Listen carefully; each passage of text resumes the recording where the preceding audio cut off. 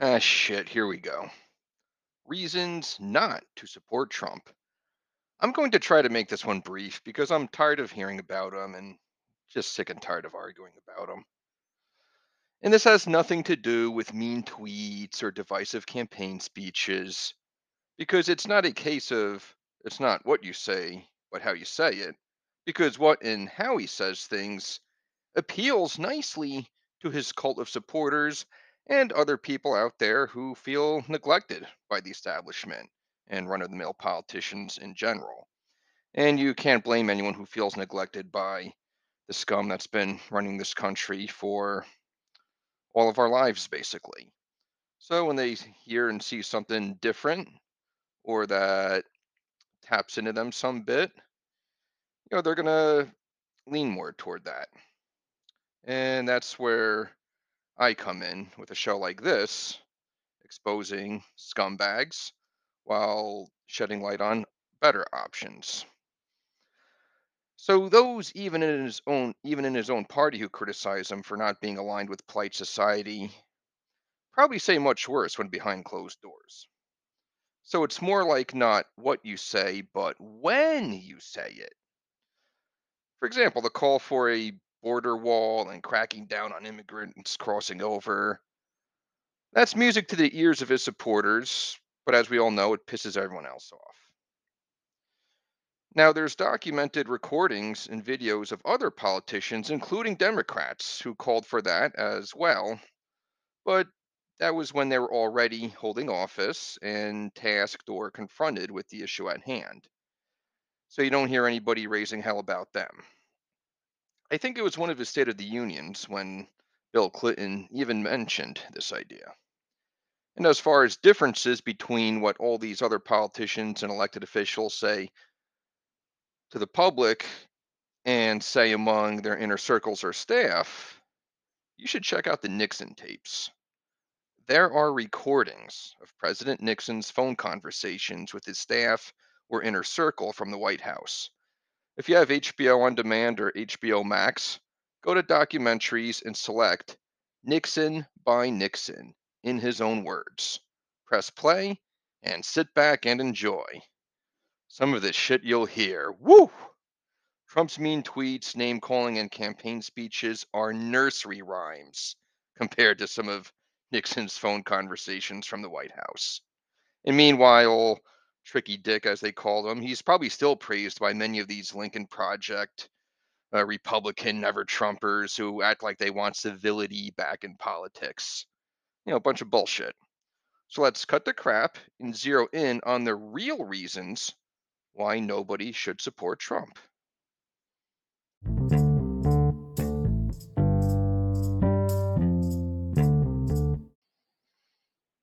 Before being president, Trump was part of the whole bribery system. Everyone his supporters hate, he donated to, according to campaign finance records. Between 1989 and 2010, he gave more to Democrats than Republicans. He even donated to the Clinton Foundation. He has no shame and says it's smart. You can find it on Ballotpedia. I remember during one of the primary debates, or some interview when he was first running, even said, yeah, if I want something done, I know I could call Nancy Pelosi or whoever it is I donated to, and they'll get it done because I'm a campaign donor. So he knows all about it. But if you go to Ballotpedia, you'll see a breakdown of dollar amounts and which specific politicians he donated to, and even how many times he did. Notable Democrats on the federal level he's donated to include Chuck Schumer, Hillary Clinton, John Kerry, and even Joe Biden one time. On the state level, notable Democrats he's donated to include Andrew Cuomo, Elliot Spitzer, and get this, Kamala Harris. There are also notable Republicans on both the federal and the state level he's donated to as well. So he's familiar with the whole bribery and the campaign donating and how it works, meaning he is the swamp that he told his supporters he would drain. Some still say he's an outsider because he didn't hold political office in the past, but he was still involved in dealing and donating. As far as being a businessman, we all heard about his multiple bankruptcies. He was not self made as he inherited from his dad and took over the real estate business. Until getting into reality TV, all other business ventures of his outside of real estate failed. Trump Steaks, Trump Airlines, and Trump University, which even led to a lawsuit. It's been reported that Trump did not pay hundreds of workers and contractors when he was a businessman. Hundreds of liens, judgments, and at least 60 lawsuits have been found against Trump and his businesses, alleging that he has not fully paid workers for their labor and, in some instances, refused to pay commissions for his own lawyers and real estate brokers. Since 2005, his businesses have also racked up 24 violations of the Fair Labor Standards Act for not paying employees minimum wage or overtime pay. Records show that Trump failed to pay at least 253 subcontractors in full or on time regarding construction on the Trump Taj Mahal Casino in Atlantic City, New Jersey in 1990. Just search all this and you'll find it being reported from all kinds of sources, not just certain ones with a certain leaning or anything like that. No, it's just all over the place. And we'll discuss in a bit how he continued to screw workers as president.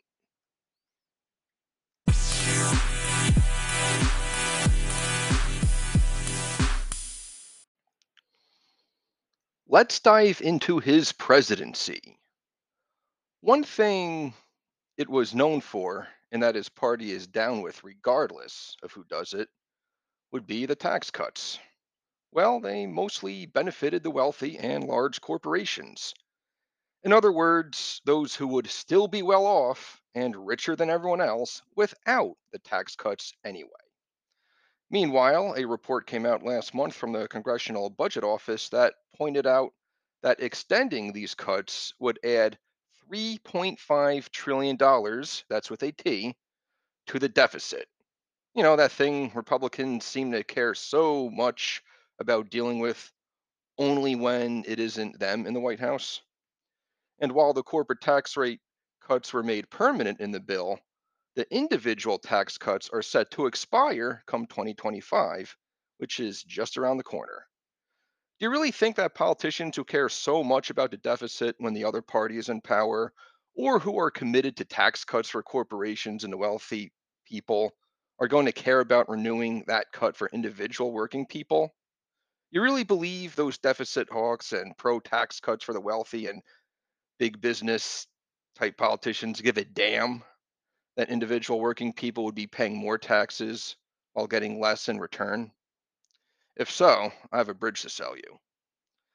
Trump gained popularity among a lot of working people, blue collar, white collar, but especially blue collar in rural and neglected areas of the country.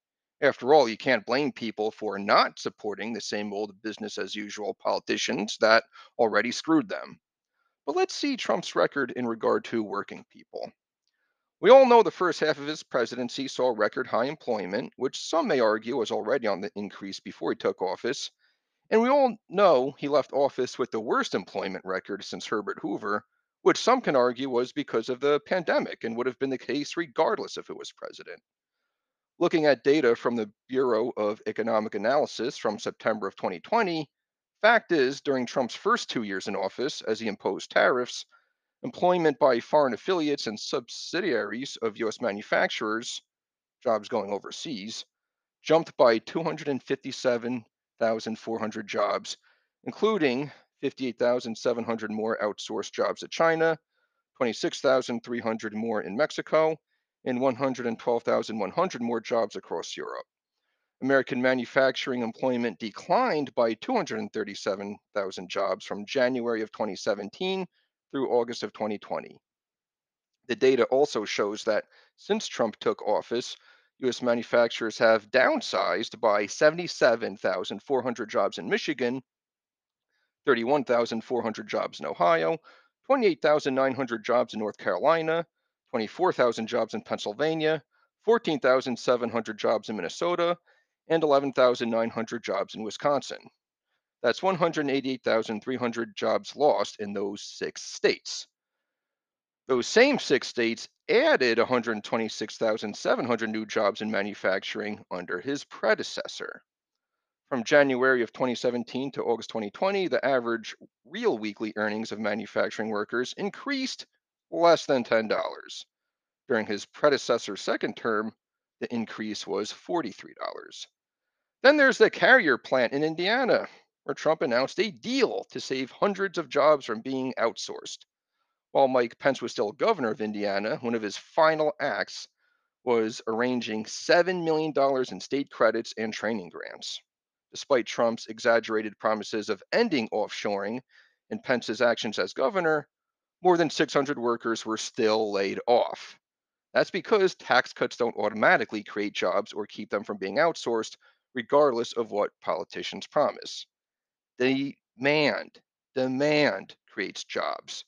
As far as outsourcing jobs, without laws in place that say otherwise, corporations are going to do what they want and cut corners as they see fit.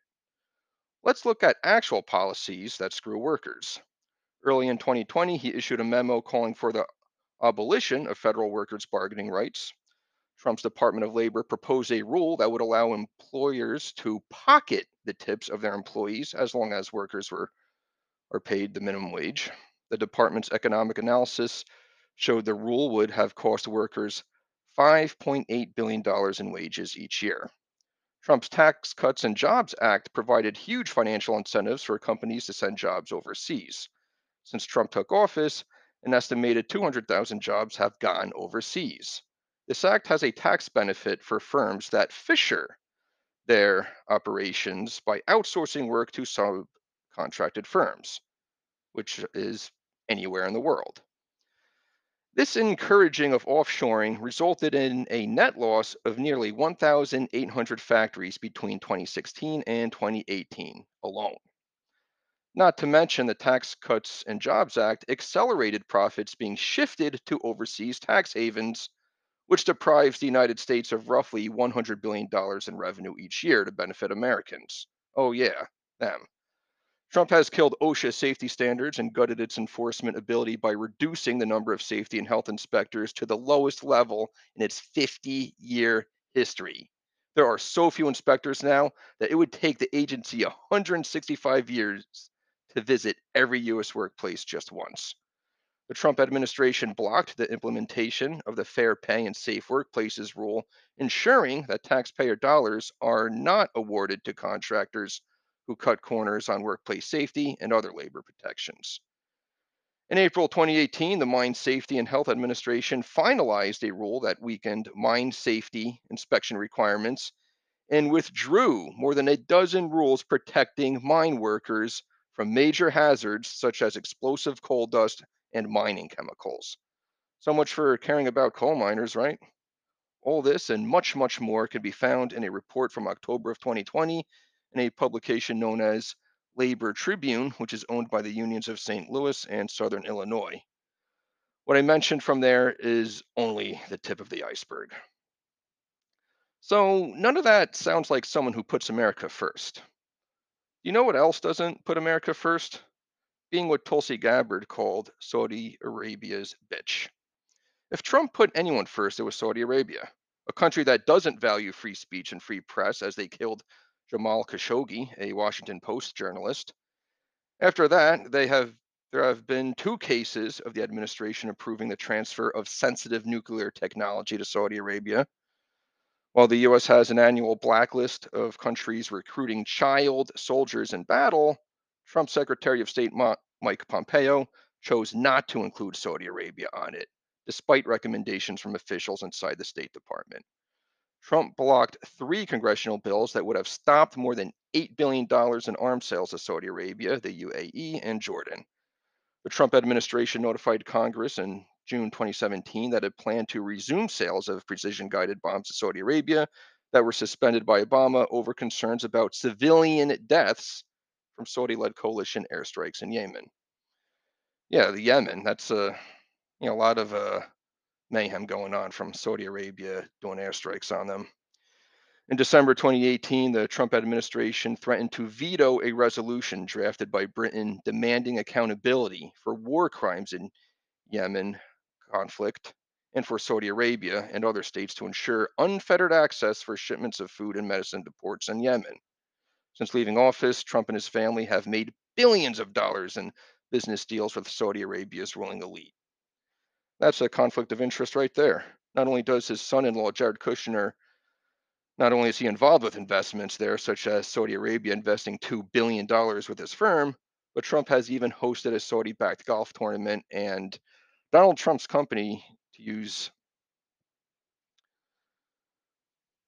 the Trump brand for its $4 billion project in the Gulf state of Oman, that includes a golf course, hotel, and villas. That's right. Saudi Arabia invested $2 billion with Jared Kushner's firm, and Saudi Arabian real estate developer Dar Al Arkan signed an agreement with former US President Donald Trump's company to use the Trump brand for its $4 billion project in the Gulf state of Oman. Golf course, hotel, villas, all that great stuff. When Trump did that Muslim travel ban, which was discriminatory based on religion and nationality, as there were certain countries on the list, Saudi Arabia was not on the list. If you believe certain countries need to be on such a list for national security purposes, well, guess which country most of the 9/11 hijackers were from? Saudi Arabia. So it wasn't about protecting you, it was about appealing to people's prejudices and fears because that's what he relies on for support.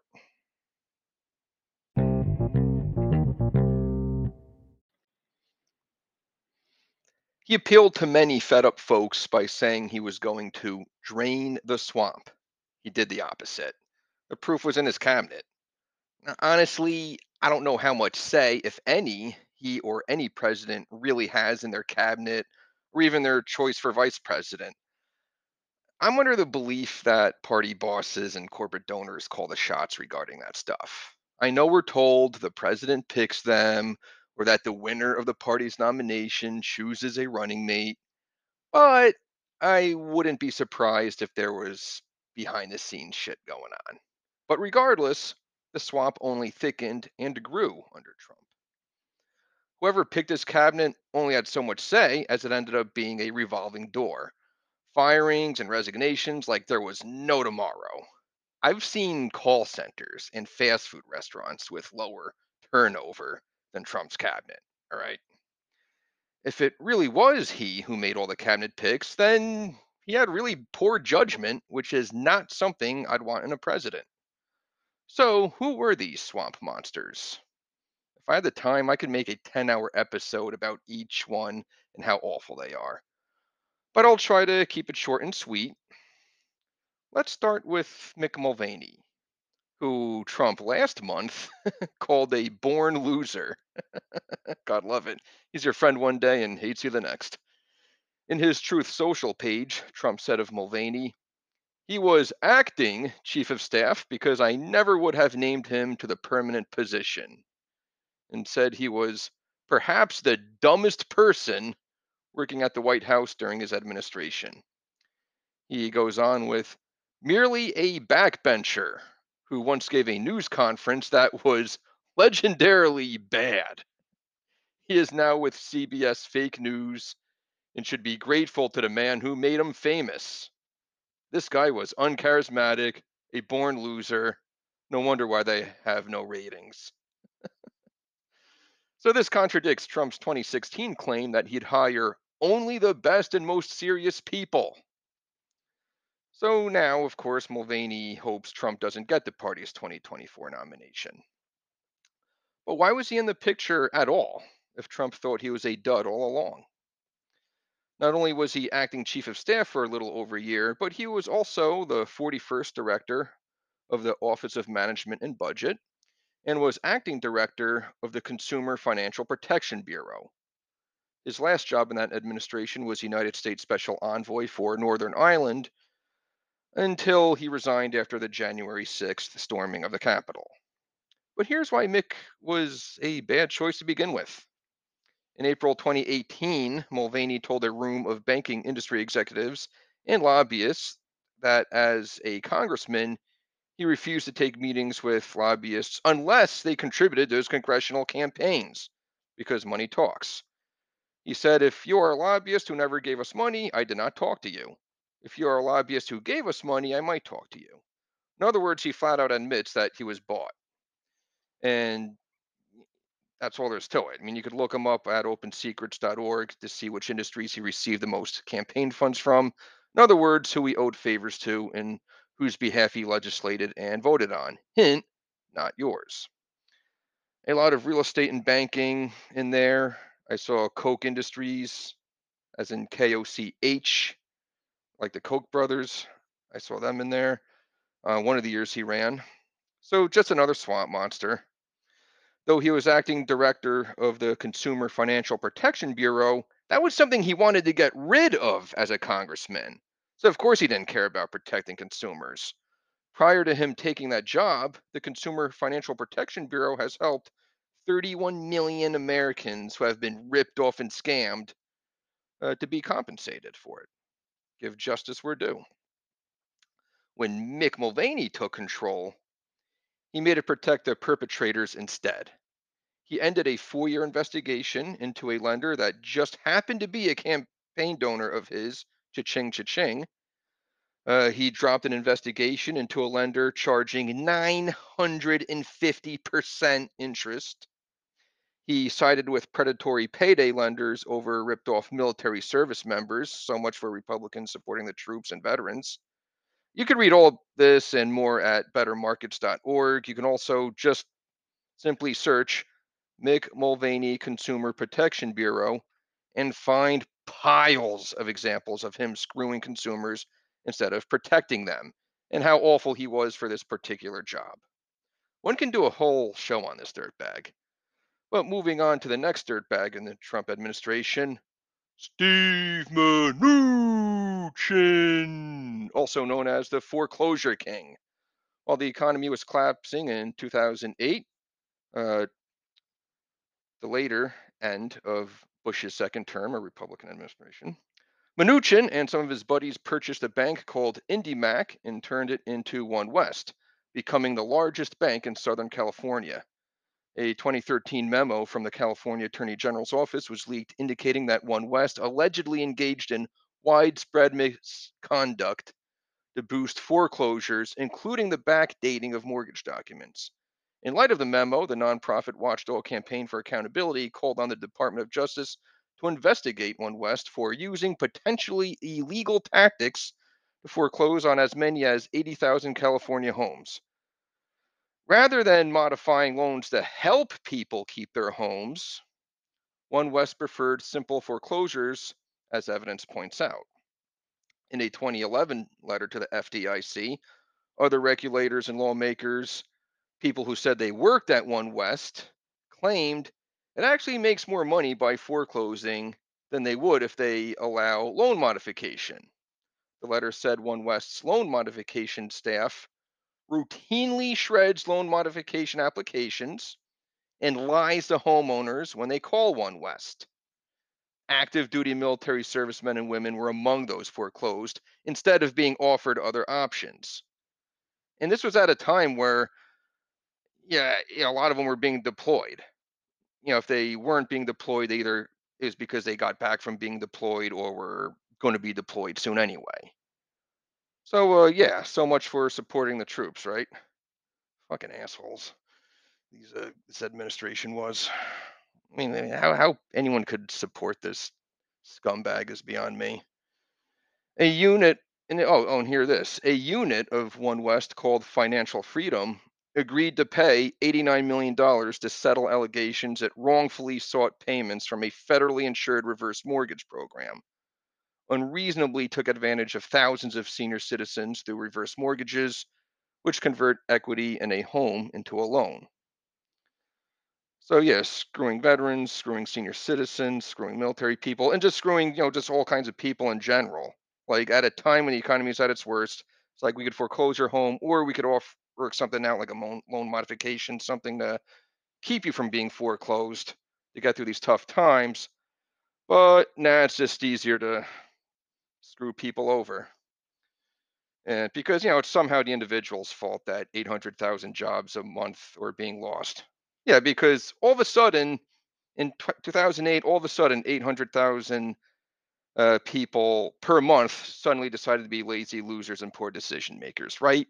Yeah, this is why I don't buy a lot of these bullshit conservative narratives because they just don't They just don't add up. Uh, so yeah, it's really messed up. So is this really the kind of scum you want running this country, running the government you pay for regardless of who gets elected or selected for that matter? I guess some people want that. Moving along to Betsy DeVos, Trump's education secretary, unqualified for the job, clearly. Never attended or sent her kids to public school, never a teacher or school administrator, and no degrees in education. Now, regardless of how people think of COVID now, there was a time when it killed more Americans in a few months than the Vietnam War did in 10 years, and trucks had to be used as morgues. So the pandemic was serious for at least a certain amount of time. Well, in the middle of it, she threatened schools with a loss of federal funding if they refused to reopen. So, like everyone else in that administration, very out of touch with real life that most people go through. And by the way, that whole bungling of the pandemic is a huge contributing factor to why Trump did not get reelected. But anyway, Betsy DeVos cared more about religious and private education than public education. She argued for less money from Congress and massive cuts in federal education spending. So, this is the last person you want to have that job. Now, when it comes to other members of the cabinet at first, I know his first pick for Secretary of Defense, James Mattis, Marine Corps General, was probably the most popular choice he made. And that made sense because somebody who is a general in one of the branches of the military becomes Secretary of Defense. That's great. I mean, that's the kind of credential I'd look for if I was going to appoint someone to that position. However, when it comes to all the other departments, Trump did the opposite, the complete opposite concept of appointing somebody who's qualified for it and who has that kind of background in it, and instead appointed people who were against the whole thing altogether. So, as the expression goes, that's no way to run a railroad. Next poor decision in a cabinet appointment and another unqualified stooge is Scott Pruitt, Trump's first head of the Environmental Protection Agency. He had to resign due to numerous ethics investigations. In July 2018, it was reported in many outlets, including the New York Times, that he was subject of at least 13 federal investigations. And a government watchdog agency concluded that he had broken the law with his purchase of a $43,000 secure telephone booth on the taxpayers' money. He was also under investigation for his 2017 lease of a bedroom in a condominium linked to a Canadian energy company's powerful Washington lobbying group, and for accusations that he demoted or sidelined EPA employees who questioned his actions. Also came under criticism for lavish expenditures on foreign travel, including a trip arranged for him by a lobbyist to Morocco, a country where the EPA has no policy agenda. His domestic travel also came under fire after a former staff member told congressional investigators that his boss often sought to travel to Oklahoma, where Mr. Pruitt owns a home, directing his employees to find me something to do there so he could justify charging taxpayers for the expense. Joni Ernst and Charles E. Grassley, two Republican senators from Iowa, a state with a solid bank of Trump supporters, have both publicly criticized Mr. Pruitt. Even the National Review, a conservative publication, called on Mr. Pruitt to resign. Laura Ingraham, the conservative talk radio host, even called for his resignation in a tweet. Pruitt is the swamp. Drain it. The Atlantic magazine reported that Mr. Pruitt's office gave raises to two aides, even though the White House had declined to approve the raises. And as scandals mounted, Pruitt was called to testify before several House and Senate committees. Wow. Wow. And even as a former Oklahoma attorney general who built his career on lawsuits against the EPA, well, wouldn't you know it, he began the largest regulatory rollback in the agency's history. That means he would rather allow destruction of the environment, which includes allowing pollution of the air we breathe and the water we drink, rather than protect it, which is supposed to be what the agency is for. So, I mean, of course, it was easy for either Democrats or independents or environmentalists who to criticize him and point out how he's not right for the job, not fit for the job. But even members of his own party, even media outlets that are supposed to be right leaning and that typically approve all Republicans for all offices, even they couldn't take it anymore. Even they had to like come to their senses and say, yeah, this guy's got to go.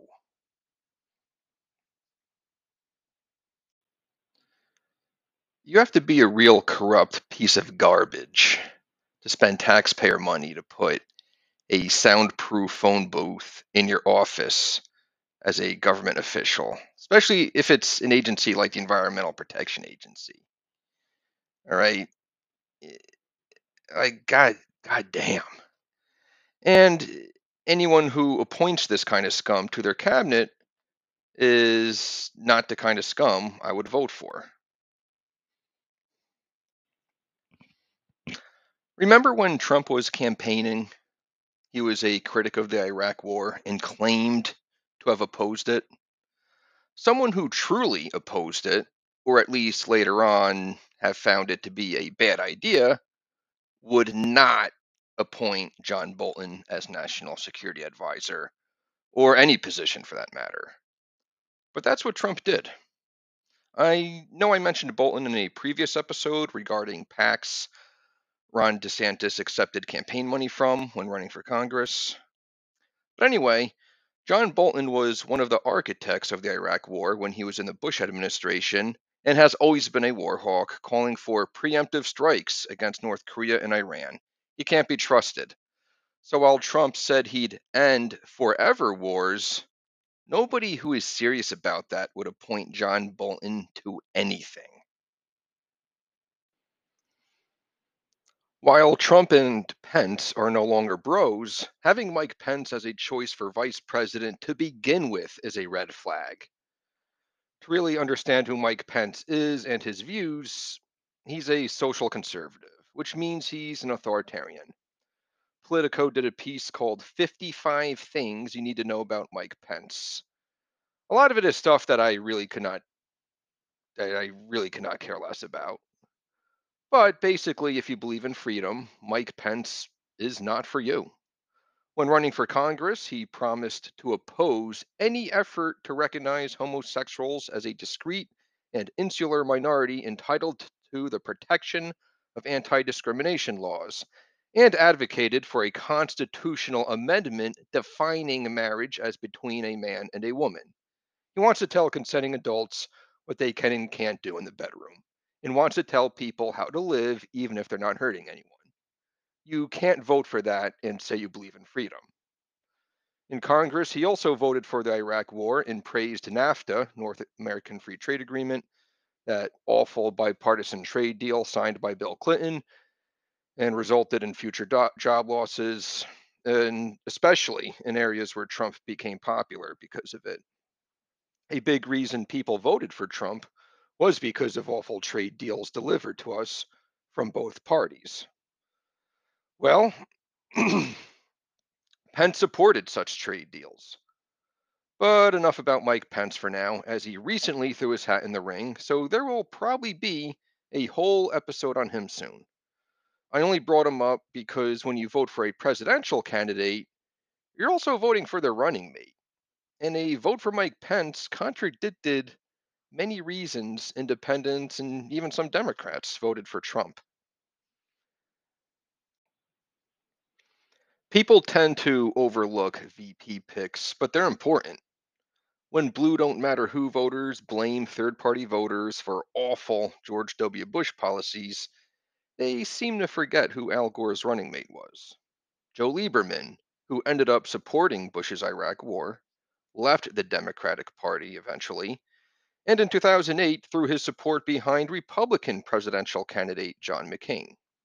Well, now people who supported Trump and Pence in 2016 and still supporting Trump are not fond of Pence anymore. Because of the importance I see in picks for vice president, there will also be an episode on Kamala Harris. If Trump wins the nomination in 2024, I'll bet another swamp monster or scumbag and sellout of some kind will be his running mate. And that is important as Trump isn't getting any younger and is already in enough hot water as it is.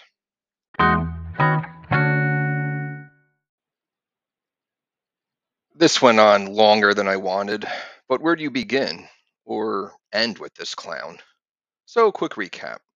Long history of throwing others under the bus, part of the same corruption and business as usual and conflicts of interest as those people voted against when supporting him, awful cabinet picks, and a spoiled man child who's been surrounded by yes men his whole life, so when millions of Americans tell him no, he can't wrap his head around it. That is everything you need to know about Donald Trump.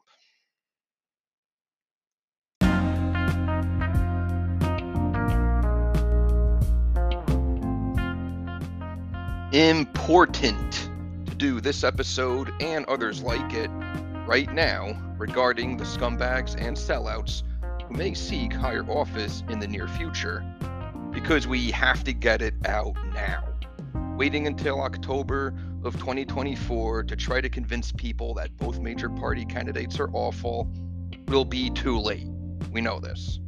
Time is crucial to make better decisions in the primary elections or get a bigger movement going on to support a better option outside the duopoly. To hear more episodes, follow The Andrew Miller Show on Spotify or Apple Podcasts. Also available on Google Podcasts and several other podcast platforms I never even heard of until making these podcast episodes. If you want to support the show by throwing a few bucks at it, there's a link for that at the end of the show's description where it says About on the Spotify page or directly underneath the show's photo on the Apple Podcast site. You can also follow the show on Facebook, The Andrew Miller Show. To recognize it on Facebook, the profile pic is the same for the show itself, the astronaut on the moon with the flag, and the cover photo has two pictures in it. The one where Trump and the Clintons are schmoozing together, having a good time, and within it is the photo of Biden awarding Bush the Liberty Medal, because nothing says liberty like supporting the Patriot Act, NSA spying, and the failed war on drugs.